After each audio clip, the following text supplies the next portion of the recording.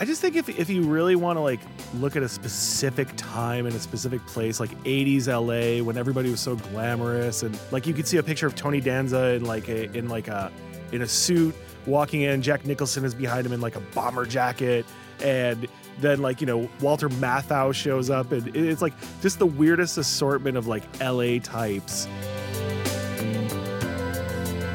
You're listening to the Taste Podcast. I'm your host, Matt Rodbard.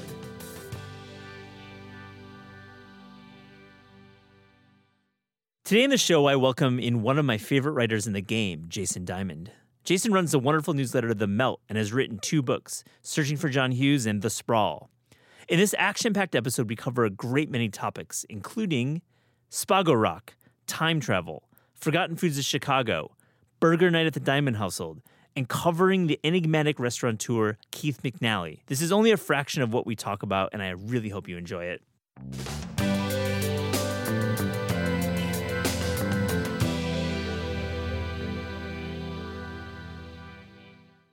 Jason Diamond, welcome to the Taste Podcast. Thank you for having me. I'm happy that you're here. I haven't been in the studio in a while, and we are IRL in New York. So, yeah. Hell yeah.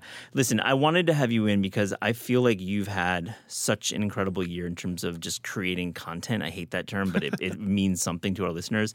Like, Essential follows on all socials, so please do that. I think that your newsletter that we can talk about, The Melt, is essential read. It covers culture and food, and it just captures the spirit of New York and really an age that we share and that many of our listeners share. But also, you write a lot of freelance too. Yeah. So man, nice year. Yeah, it's been you know, it's funny because like I was an editor on and off for a long time, and that was something I just fell into. I never wanted to be an editor. I just wanted to write. Yeah. And at some point I was like, you know what? I'm now 40 years old. Yeah. And I've just got to do it. I'm just going to start writing. I've been doing this for so long, I might as well just go and write and write and write and write. That's it's like you write, but you also like observe, you walk, you walk the streets, you have a really great sense of culture. And we can talk about all of your projects on the show because you have a lot of cool things going on. I have to ask though, what brought me in, I think, initially to The Melt was Spago Rock. Yeah. Can we go there? Because, you know, I'm not sure if you coined the term, but you've elevated the term of Spago Rock, which is a combination of food, which is the show is around based around, but also music, which I love and you love as well. Let's talk about Spago Rock. What is it? So Spago Rock is the technical way of putting it is when you had all those artists from the 60s and 70s that were trying to figure out their way through the 80s and 90s. Yes. And they're like, we're just going to like, you know, add some corny synth music here and maybe some synthetic saxophone sounds here and kind of a chill, you know, you could drink some sparkling water to this music vibe and then get in your Cadillac or convertible and drive down the Pacific Coast Highway with the wind blowing through your hair vibe. Yeah, or if you're Phil Collins, then not a lot of hair. Because Phil Collins, even though he's not really in the canon of Spago, he's kind of the energy of Spago Rock. Oh, he's definitely in the canon. He's in the canon. Yeah, okay, I think cool. he is. I mean, for me, it's Higher Love by Steve Winwood and Waiting for a Star to Fall by Boy Meets Girl. Those are the 2 songs to me that capture this element, this vibe. I feel like Spago, though, let's get into that. Yeah. Why Spago? And have you ever been to Spago? I didn't coin the term, but I have not been to Spago. I have been to many of the Wolfgang Puck airport restaurants. Yes. I'm always lured in by that ungodly logo that is just like, it shouldn't have happened, but it did. And I'm very happy because I love really gaudy, colorful, ugly logos. But one day I'll go to Spago. My wife really wants to go to Spago with me, so I'm holding off. Yeah. So why is that restaurant, the iconic Los Angeles restaurant, Wolfgang Puck is the chef, owner, proprietor. Sherry Yard used to be the pastry chef. Shouts to Sherry Yard. No longer there. Why that restaurant? I just think if you really want to like look at a specific time in a specific place, like 80s LA when everybody was so glamorous and, you know, they could just roll up in, like you could see a picture of Tony Danza in a suit walking in, Jack Nicholson is behind him in like a bomber jacket, and then like, you know, Walter Matthau shows up, and it's like just the weirdest assortment of like LA types. and they just it's just kind of a nice free feeling, because when you look at the history of like celebrities going out, I mean, up until like the 70s, they were always wearing like suits, Yes. and Spago just sort of, to me, encapsulates sort of this like chill, like, you know, we've made it, baby boomer actor sort of vibe that I But can appreciate. the way the pants are fit, like the seam, the hems, and the kind of the width of the pants makes the whole era just so special. It's so comfortable. It's comfort. Yeah, I wear baggier stuff Yeah. too, and you know, I'm that to me is very inspiring. Like, I love looking at old photos of like weird Soho gallery owners Yeah. from 1987, and you know, baggier fits to me. I'm not a little person, you know, so it's like I'm built. I always joke I'm built for Shtetl, Russian Shtetl winters, and you know, so the tight jean thing was never my my go-to. Yeah, the last like decade was tough for you, but now we are in a more free flowing era, and I loved. If you look at like if you go down to like downtown, you're seeing 20-year-olds wearing like really wide pants. Crazy. My wife she's gotten into wider pants, which I Yeah. love, and you know, it's funny. And then the Spago thing, you know, it really started to take off. I started to notice it in clothing. I started to notice it, like, you know, I go to Bernie's in Greenpoint, Yeah. and I'm like, this kind of has that vibe a little bit, and it's not, it doesn't like have the Spago vibe, but it has that sort of like 2022 take on it. And you know, I just started noticing it in all these different places, and like just these little hints of like that culture. And I don't know, I just think people want to be a little bit more chill. I agree, and if you go to Bernie's, you might even hear "Love Will Never Do Without You" by Janet Jackson. Oh yeah, I'm sure. I mean, that's canon for me for Spago Rock. I love that song. Janet also, Janet in that whole era, like, Oh God, she's Rhythm Nation. my favorite Jackson personally, but yeah, that's a good one. So I want to ask you about The Melt, because The Melt is, again, I'll link to it in the show notes. It's such an essential read. You don't monetize it, right? You're not asking No, for money. You just write it. yeah. Well, what are a couple favorite stories that you've written this year for food stories on The Melt? I mean, you do cover lots of different topics. You know, my wife and I went to France earlier this summer, and we just, you know, you do that thing where you're like, oh, you got to get reservations and you got to do this. And I'm more the person like, no, let's just stop in. Let's see, blah, blah, blah. And we ended up doing that one night. We got reservations every other night, and they were all good. But then the one night we didn't, we stopped into this one restaurant. I butcher the name, but it was something Mutar. It was like duck something. And I love duck. And it was so beautiful. It was everything there is made with duck. They're just duck obsessive. And I told the guy Canard le Plus. something. I got to remember the name. I'll send it to you. But I was like, I'm coming back next year. I'm going to come here. And you know, he's like, oh no, unfortunately we are closing. We've been here 25 years. I'm just too old. Blah blah blah. And no. we had a lovely conversation about, he's like, I want to go retire to the farm. I'm 70. And I was like, okay, that's sad. But it was that, you know, getting to write about like that experience. Yeah. Because that's what I like. That's what I like to write about when I write about food, is the experience. Right. You know, it's I'm not a critic. I don't I can't criticize food. I definitely can, and I do.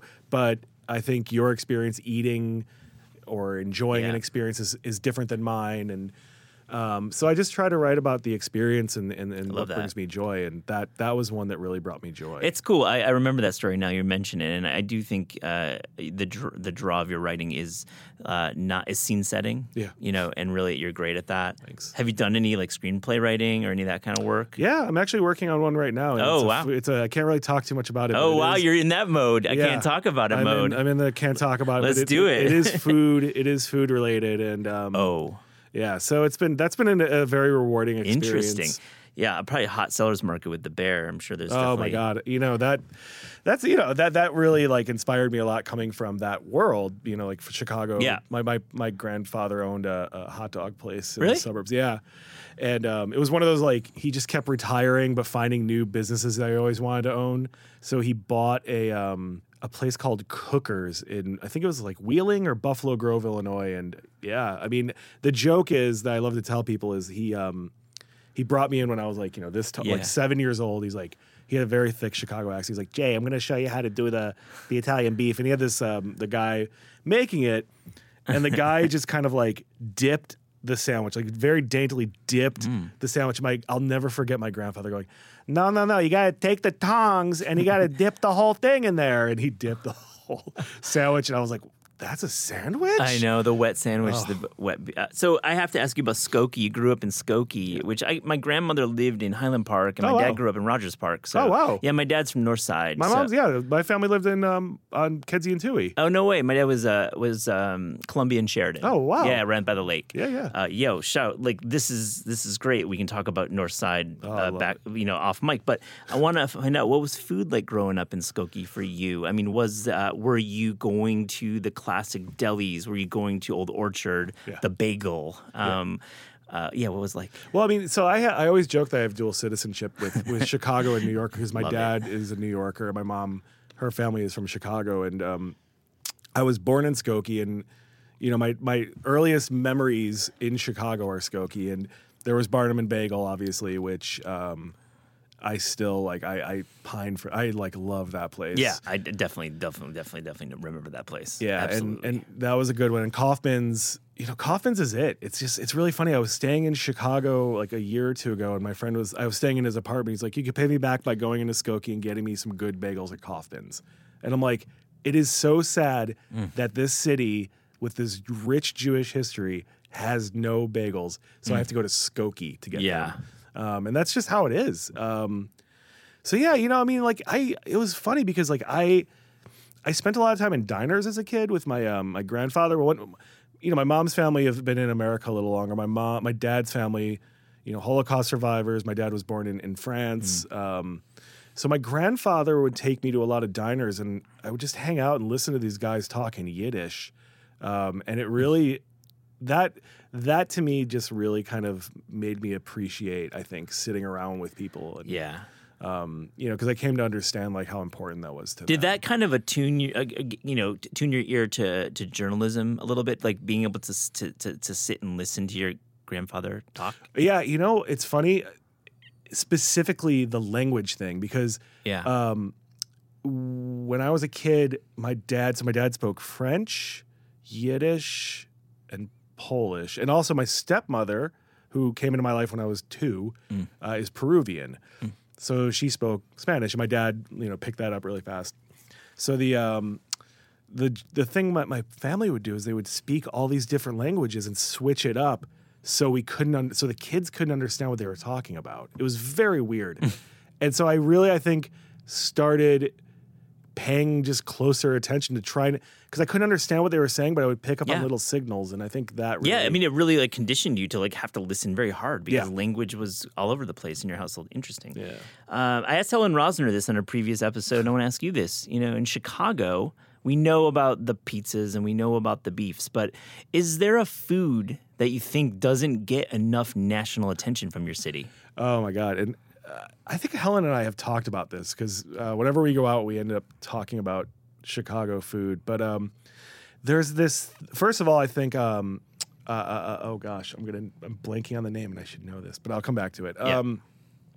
The Mother-in-Law. Have you ever heard of this? Mm-mm. It's a tamale. But it's not like a Mexican tamale. It's I think there's a whole subculture of Polish tamales. Okay, let's go. I don't know this. This makes sense. It's a weird thing, it's one of those things where Polish immigrants started making tamales, and they the frozen ones you get at the supermarket, I think, and I think they top it with chili. Okay, that makes sense. It's a very I should remember it better if I'm gonna claim it as a thing. But I mean, honestly, the Mexican food. Yes. When I remember once.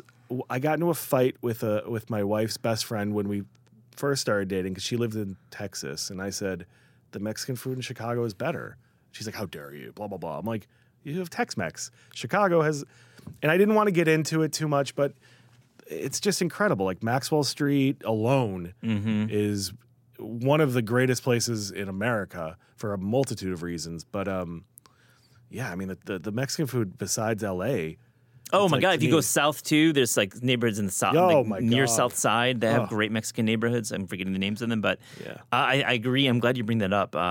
More needs to be written about Mexican food in Chicago and the diaspora there. Yeah. It's pretty remarkable. Yeah, Mexican food. I would say a lot of southern soul food kind of stuff Yeah. is like really fascinating and like really good. I always tell people whenever anybody asks me, they're like, "Oh, where should I go to eat?" I go to Harold's. Find a Harold's. I don't care what Harold's it is. It's not the greatest fried chicken you're ever going to have, but it's so Chicago specific because they have mild sauce. And Yeah. I think they deep fry it in beef talon. You know, it's like an old Southern thing. And I'm like, just go there. That's what you Yeah. have to do. And when 1 out of like 5 people say, take me up on that. Yeah, it's a solid pick. And then for pizza, just one word, one name that you always go to. Candlelight. I go to Yeah. Candlelight in Rogers Park. Yeah. That's where my family's been going since Yep. the 50s.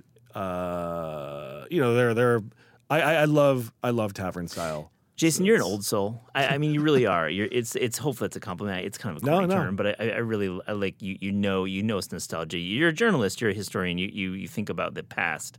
So if you could time travel back to an era for the food, when and in which city? Oh man, you know, this is a real tough one. It I is. would go.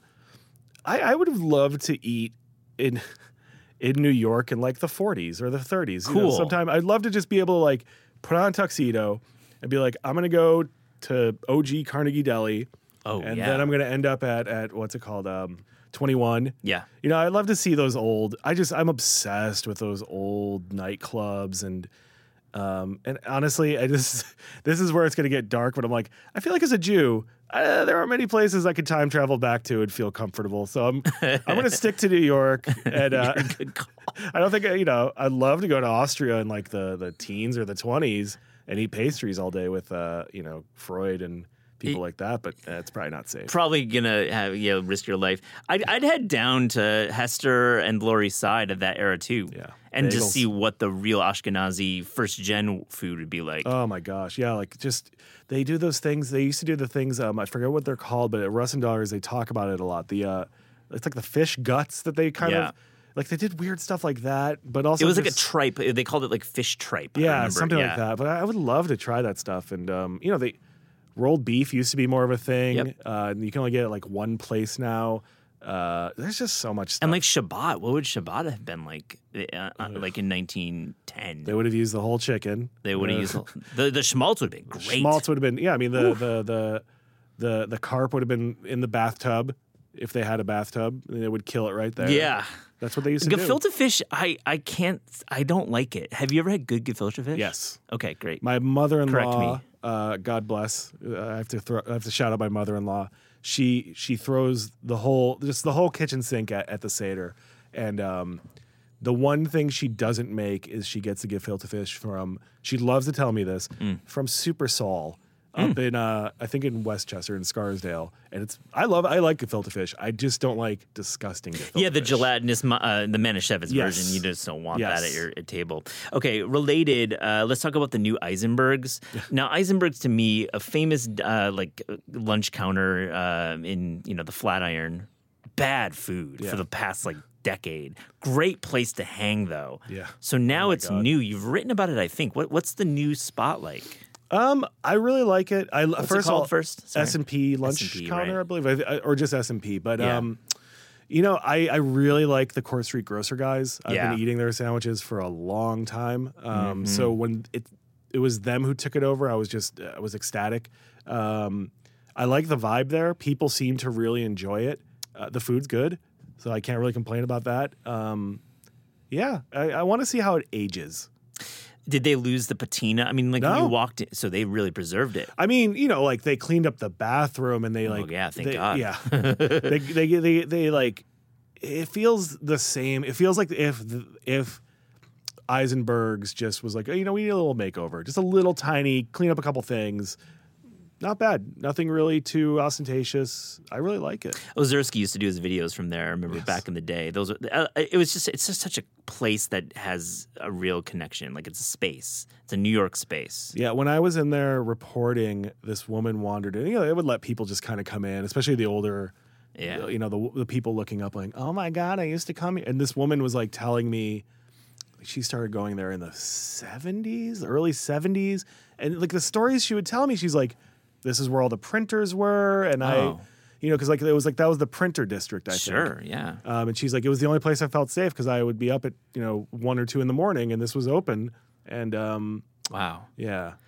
Can't wait to make it there. Okay, let's talk about PJ Clark's. I believe you've laid it down that this is the perfect NYC dining experience. PJ Clark's, which location? Okay, you're laughing. Did I misquote you? But no, by the Lincoln Center. I just feel Lincoln like Center, yeah, of course. I worry with this one that people are going to be like, it's not that good, and it's that's the thing. The food isn't my favorite in the world, but. Yeah, but I said it, I think, accurately. It was the dining experience. Yes. So Lincoln Center listeners will be heading to New York more and more by the day. New York is packed and looking really it's really fun right now. So why what a vibe? Like, I love this time of year. I love it this time of year, and even into January. It's a great time to visit in the winter. Now, why PJ Clark's? Why is that your favorite dining experience at Lincoln Center? It's just really like, it's just, first of all, there's always space, which is crazy. Truth. In New York City, when you could just walk in somewhere and you're like, okay, I'm going to get a decent martini, and there's always going to be a place to sit. That's a starter right there. Second of all, the food is decent. It's not bad. Not bad. Yeah, it does the trick. It just has this. I like a clubby sort of vibe. I like the original PJ Clark's, Yeah. But I like That's on the east side. yes, Yeah, I went there last February. I remember after our book came out, Daniel Holzman and I went there and had a celebratory meal, and that was a fun place. Yeah, it's people fun. getting drunk at like 12. People, interesting scene. yeah. It's like one of those last holdouts. It's like it's not a dive bar. It's like No, but I don't know. It's just a fun. PJ Clark's to me is like the that specific PJ Clark's, the one by Lincoln Center, is the closest I get to a suburban vibe in Manhattan that I appreciate. love that. It's like, I used to love when I was a kid, we'd go to Bennigan's. I'd be like, this is the height of dining. Yep. And it did have when you're like 8, Bennigan's seems like the most adult thing in the world. Oh, it's a pub. Like, you get a big menu. There's adult drinks all around. There's people who are adults doing adult things. Yeah, because you have to pass a bar to get in. Yeah, right. Good call. It is one of the like early stage adult restaurants for me too. Yeah. Oh my gosh, it was great. Yeah. And then I think I loved like Chili's and places like that. But Bennigan's. Yeah.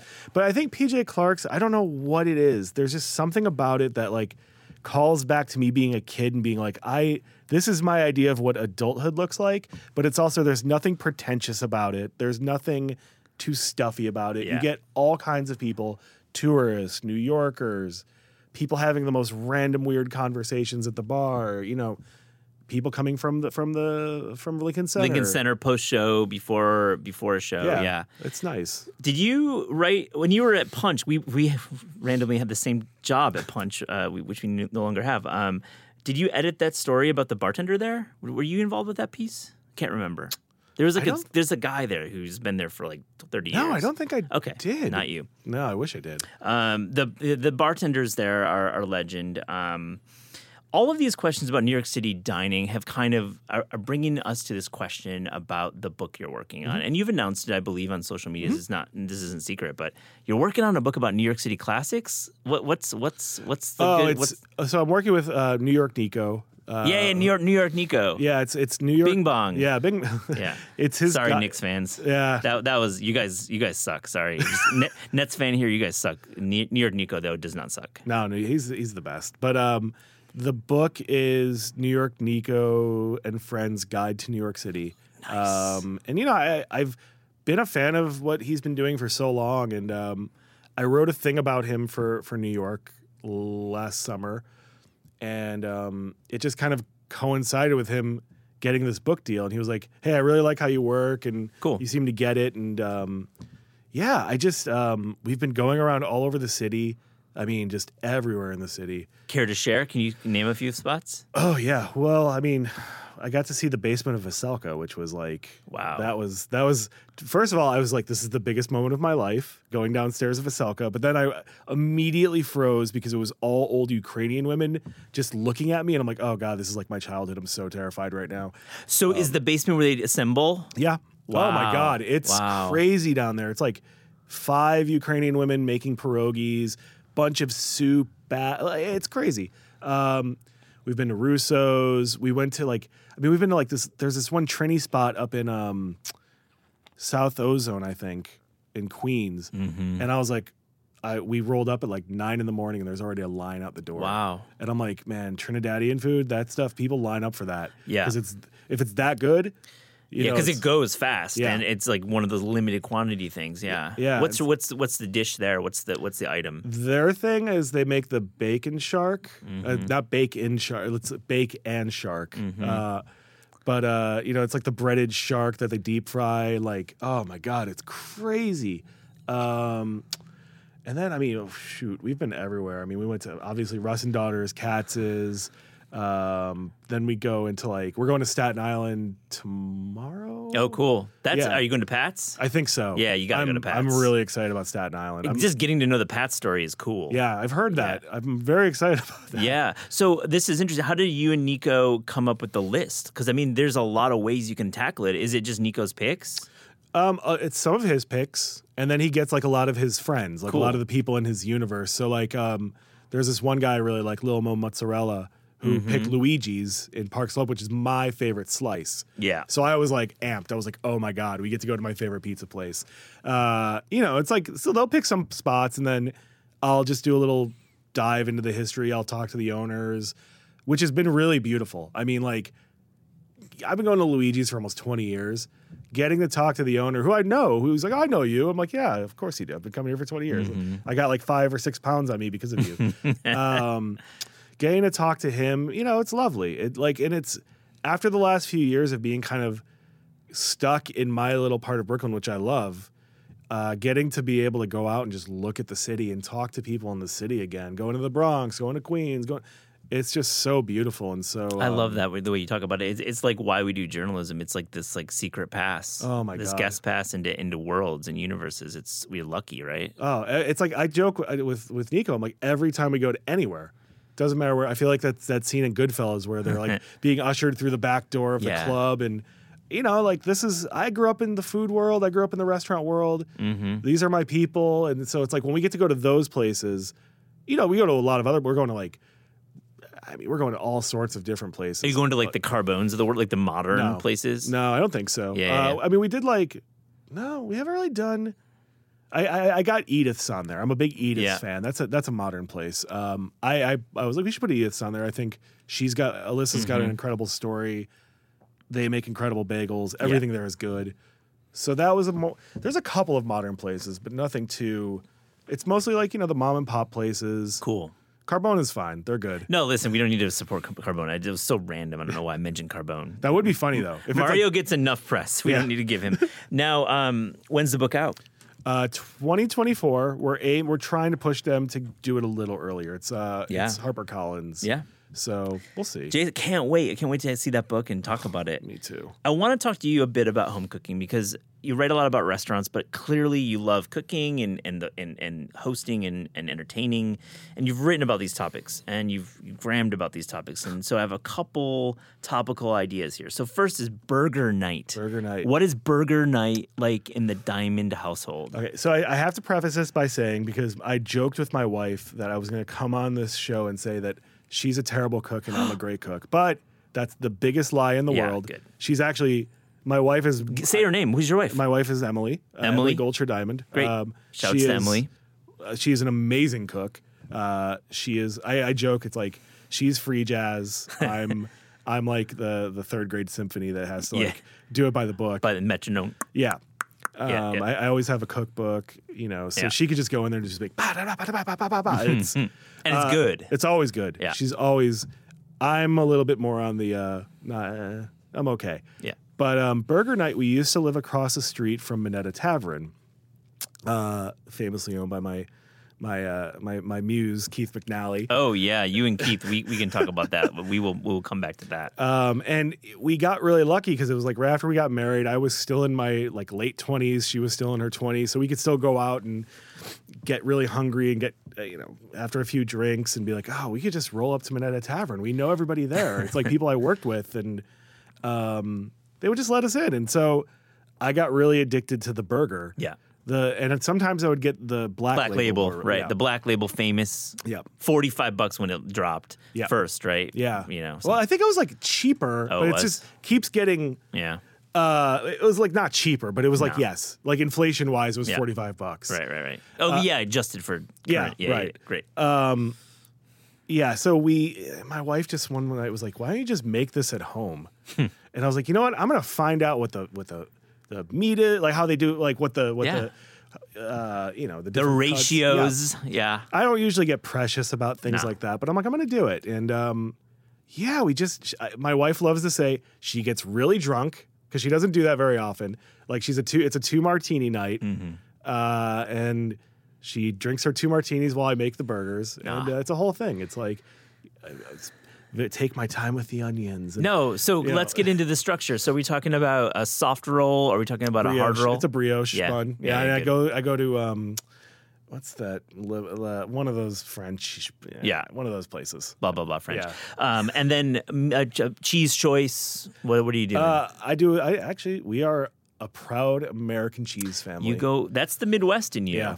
And she likes it too. She actually once, it was very romantic. She once said, something I love about us is that we both love American cheese.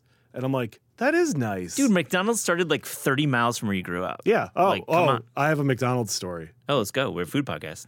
Let's do it. Listen, my family, Wait. no, Secrets. No, this is not, believe me, if this was a secret, I wouldn't be telling. My great grandfather had a dry cleaning business, and he used to come home and complain to my great grandma.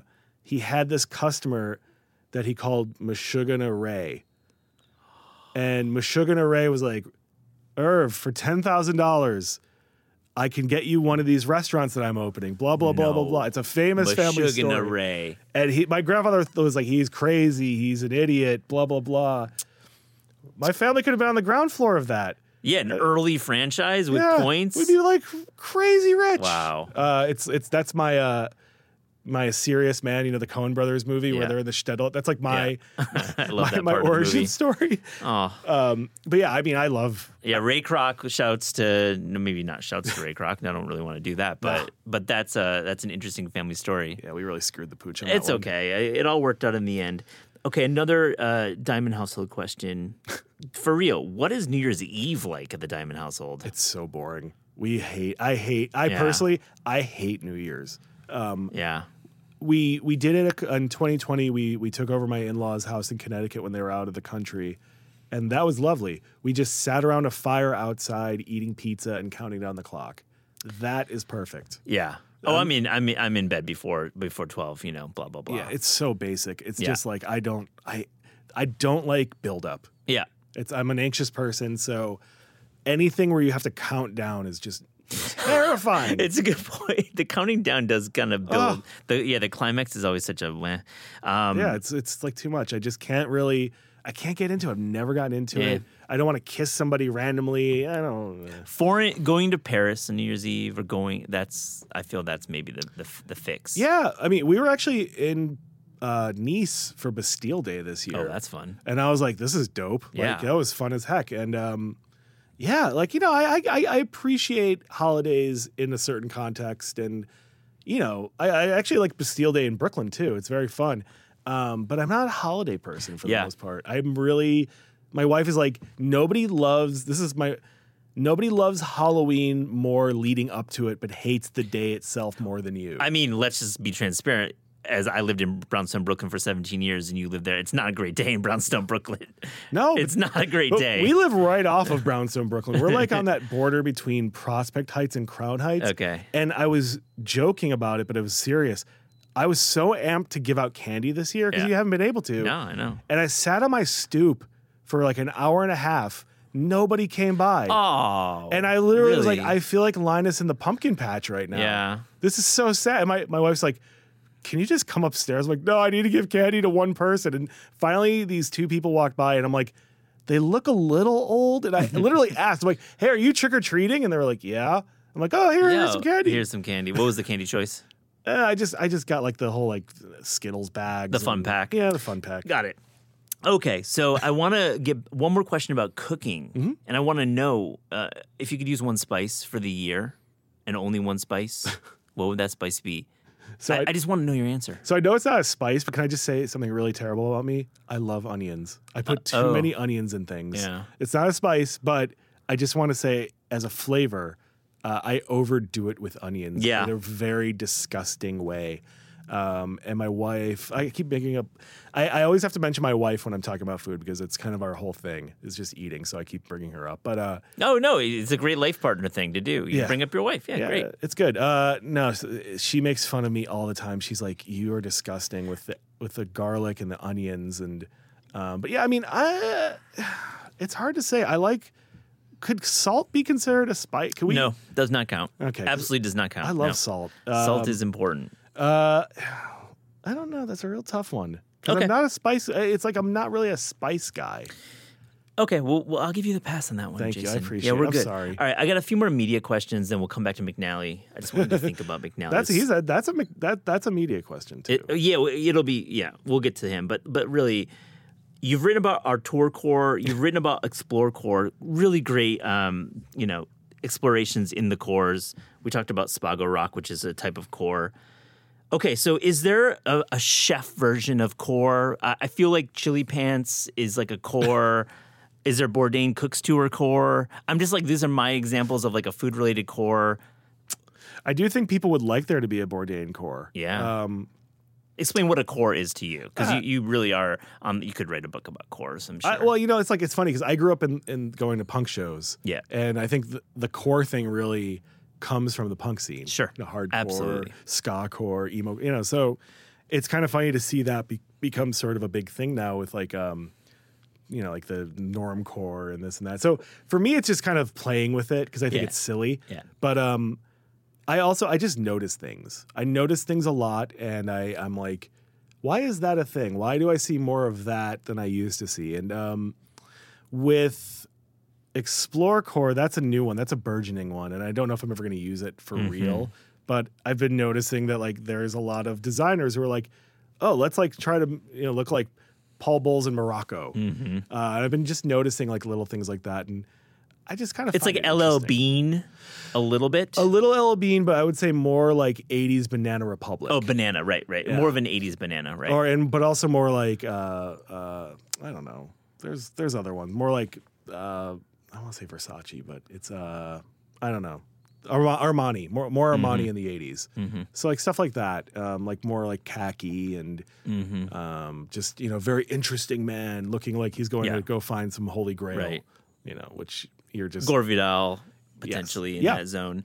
I love Gore. Yeah, Gore is great. Well, maybe not. Gore is great. That's actually not a great pull quote. Please don't use Gore Vidal is great as a pull. That's gonna be the bumper sticker that comes out of this.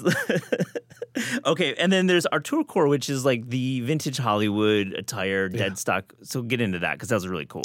I just like I'm wearing, like you had mentioned, I'm wearing a hat by these people that do this thing called Human Boy Worldwide. Yeah, and there's a few of these that I really like that take these ideas for like what you may have seen on a movie set in like 1987 or 1992, and they make their own version of it. And this one, it's like I love stuff. Anything Albert Brooks is yeah, like that's to me like he's the king. But I also love looking at old vintage movie merch. Like when you look at like a Spike Lee movie and he's on set, he's always got like, I think from the early days, like Malcolm X was like the big one because that all of a sudden the X hats were everywhere. But like when he was doing like Do the Right Thing, I think he had shirts and and then he'd like look on the set of like any movie, like any Nora Ephron film, they've all got like some sort of merch like connected to the movie, and I just think it looks so cool. And it's so great. There was a capsule recently of vintage of this kind of tour core. That was like an internet capsule with A24. Oh yeah, those guys. A24 is like they're leading the charge. They now. are. I think Kith does some interesting stuff with like they did like the Goodfellas drop. Yes, and I was like, yeah, I really want some of that. Which, by the way, the greatest food scene in movie history, Goodfellas, the garlic scene. Yeah, razor blade slicing. Yeah, I got to catch that Herb of Vet Pat from those guys. Yeah. What's that brand called again? It's this one is Human Boy Worldwide. Human Boy Worldwide. Okay, so back to the chef. What's the food version of this? That is really a good question. I mean, I don't know, because like now Crocs are so big. Yeah. Like people are wearing Crocs just, and I'm like, the chefs wore those. Yeah. Like when I first saw them. So it's like, it's already happening in Canceled a way. and uncanceled chefs wore them. Yes. Yeah. Oh, yes, Yeah. that is true. Yeah. Certain canceled chefs. We forget. Yeah. Forget about that part. No, but I don't know. It's kind of funny because it's like, I don't think, look, you look at pictures of Wolfgang Puck in the 80s, he looked pretty dope. Like he had like Absolutely. bandanas around his neck and stuff. And you Michael know, McCarthy. oh my God. Get Michael. Yeah. Yeah, I mean, Michaels. There are some really good ones. Yeah. But you got to really look. And, you know, I think like, I like when you watch a movie, like I remember American Psycho, you know, they parody a lot of the 80s restaurants, but they also, in the movie, they don't actually go to the restaurants, but they parody some of those downtown, you know, the fusion gas. Yeah, whatever Dorsia, which they just launched an app called Dorsia, which I think is the worst. Oh God, really? They actually commoditized Dorsia. Dorsia is just a beautiful thing, just in the abstract. So yeah, but Yeah. you know, it's like I think like there's a real look there Yeah, to the totally. design of the restaurants. I don't think it's so much to me the way the chefs look, but I love the design of a very 80s modern. And this is kind of Spago, but it's also this is more the New York version. You know, it's really fascinating to me, like how like this really modern kind of cold artsy, almost like the Beetlejuice house. Yes. Like I love that, but I also, and I've been saying this for years, and I'm not trying to segue you into Keith talk at all, but we'll get there. Don't worry. there's another film. It's New York Stories. It's with they have like it's like 3 mini movies. One is by Scorsese. Yeah. One is by that guy who did Annie Hall, whose name I shall not mention because I don't want to start any problems. And another one by Francis Ford Coppola. And there's a scene where they go to like a very Odeon looking place, and Steve Buscemi is like the hot young artist, and I love that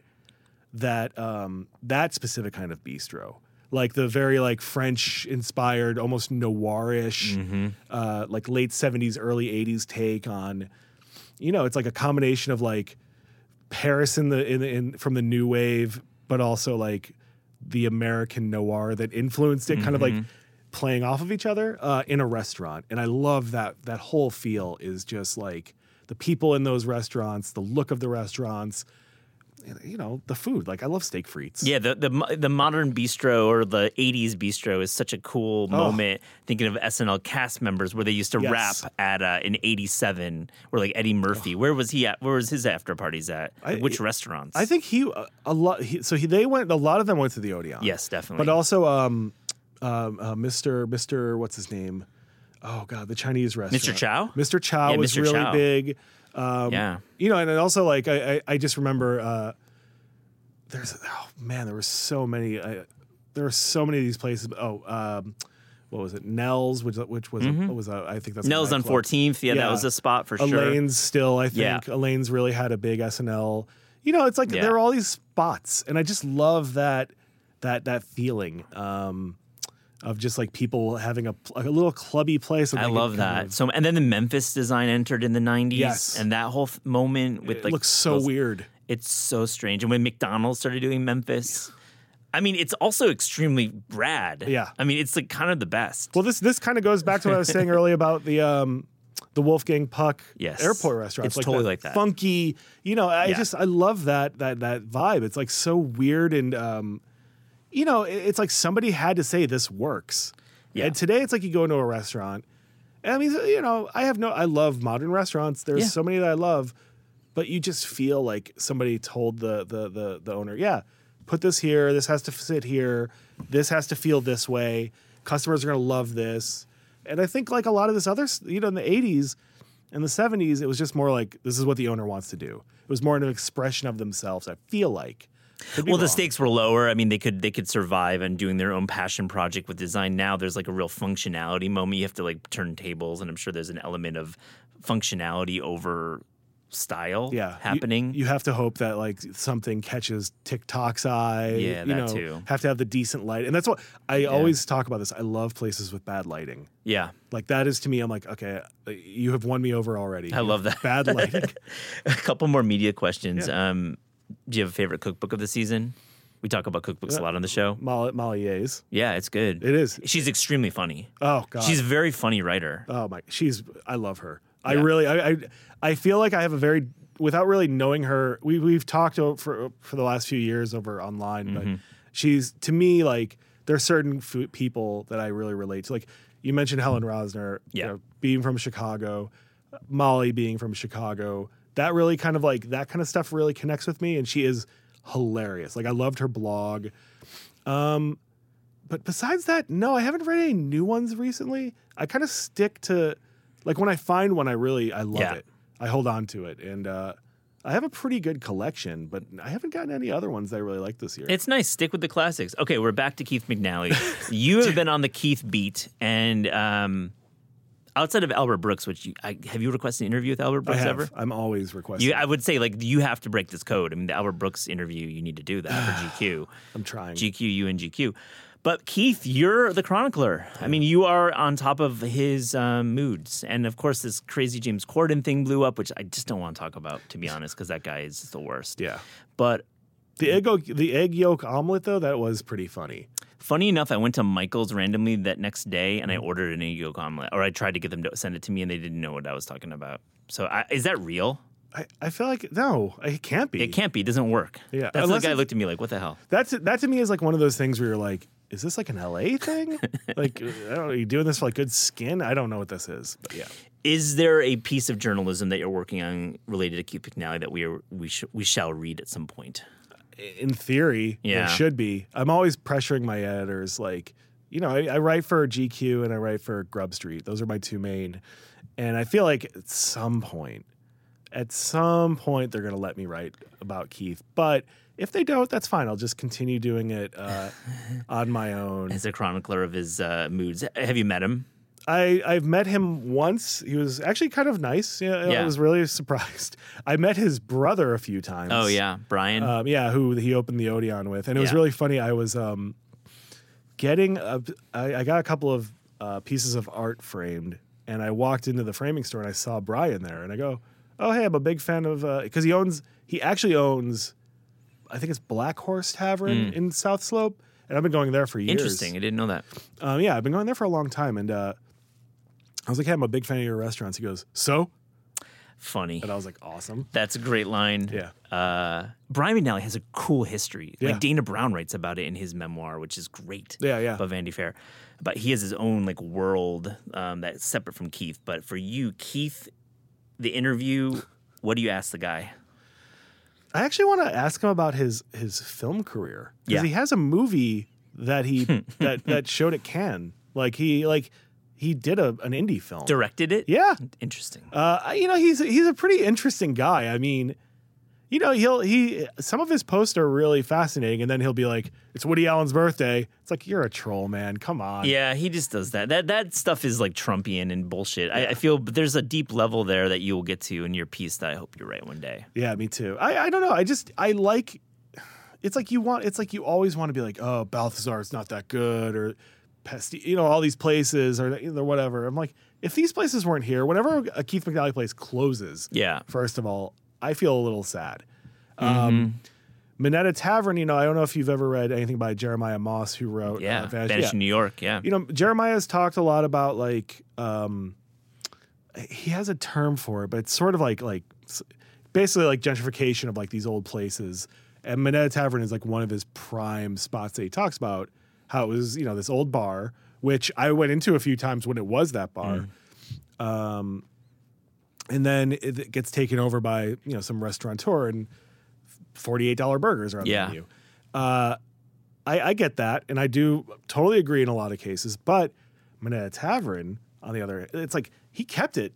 He made it look nice. Like, it looks beautiful in there, and it's so dark and so weird, and the service is so impeccable. And it's a real net positive for New York. The same you could say for Eisenberg's, too. Oh, yeah. I mean, Eisenberg's is probably going to fade away, but these guys picked it up and decided they wanted to make it for the more modern age. Yeah, that's beautiful, and I wish more people did that.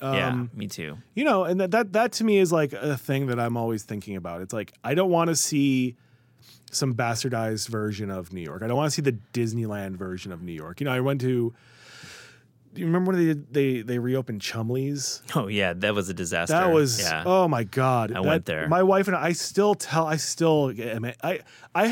I don't hold grudges. I'm not a grudge person, but for some reason I'm fixated on how bad that whole experience was so bad. It was like modernist food, which was strange. Yeah, it was like a modernist menu in Chumley's. Weird. And then they put up weird. all this like weird, like just like it's all these writers, hung out here, and here's some book covers, and I'm like, this is so corny. Go to Dr. Jekyll and Mr. Hyde's or whatever it's called. Oh yeah, that place. I'd love to go there one day. I have to ask you, Mark Maron filleted Veselka on his podcast and said the food was bad. I've had mixed results there. What is your take on Veselka's food quality right now in early December 2022? In December, it's the time that it'll treat you the rightest. Very good point. Great point there. I've been going there for so long. I've been going there since I was a teen. It's like it's always been there. I can't complain about it. It's like that's the thing. It's like food like that. What do you expect? Like what do you really want? It's a pierogi. Hard agree. Yeah, and like where do you get better borscht? I mean, the borscht is my favorite thing. Yeah. Oh my God, I love it. Yeah. That's my guy. Yeah, borscht and pierogies. But it's like, what else? What do you want? Like, you want like a 4-star? Like, no, that's not what you're getting there. Jason Diamond, we asked all guests on the Taste Podcast if you could write a cookbook or food culture book without the burden of time, meaning there is no deadline, or the burden of budget, meaning you have an unlimited amount of money to make that book happen. I'm so curious, Jason, what would that book be? Can I give 2 answers? Absolutely, yes. I'm obsessed with chicken. I think it gets kind of treated like the sort of like it has to be on a menu. Very good for SEO. Yes, in the recipe aggregation game. I've heard this, but I'm obsessed with stories behind chicken dishes, like family chicken dishes, like all over everywhere you go. It doesn't matter. Everywhere I've gone in the world, there's always chicken. Yeah, it's just there. If you're Muslim, you can eat it. If you're Jewish, you can eat it.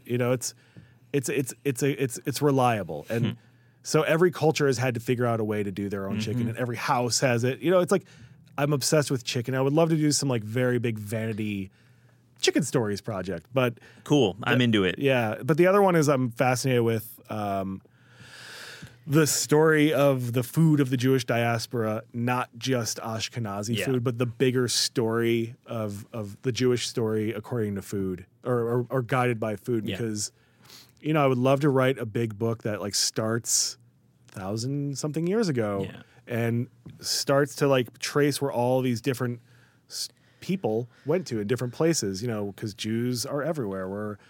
I should mention I'm Jewish in case I should say Jews are everywhere. No. But, Jason Diamond, you are a Jew, as I am, so yes. Yeah, okay.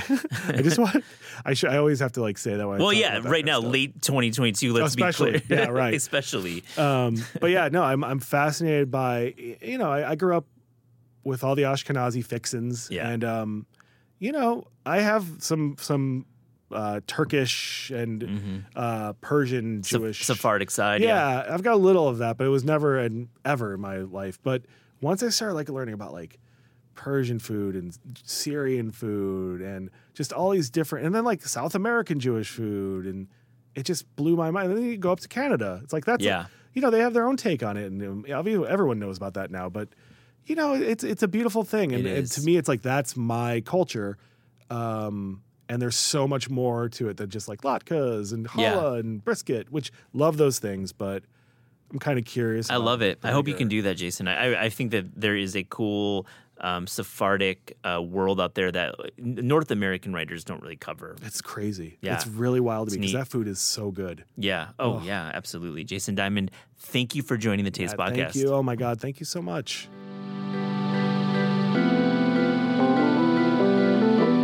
The Taste Podcast is hosted by me, Matt Rodbard. It's produced by Pat Stango and edited by Clayton Gumbert. Theme music by Steve Rydell. Visit Taste online at tastecooking.com and make sure to subscribe to our newsletter. Thanks for listening.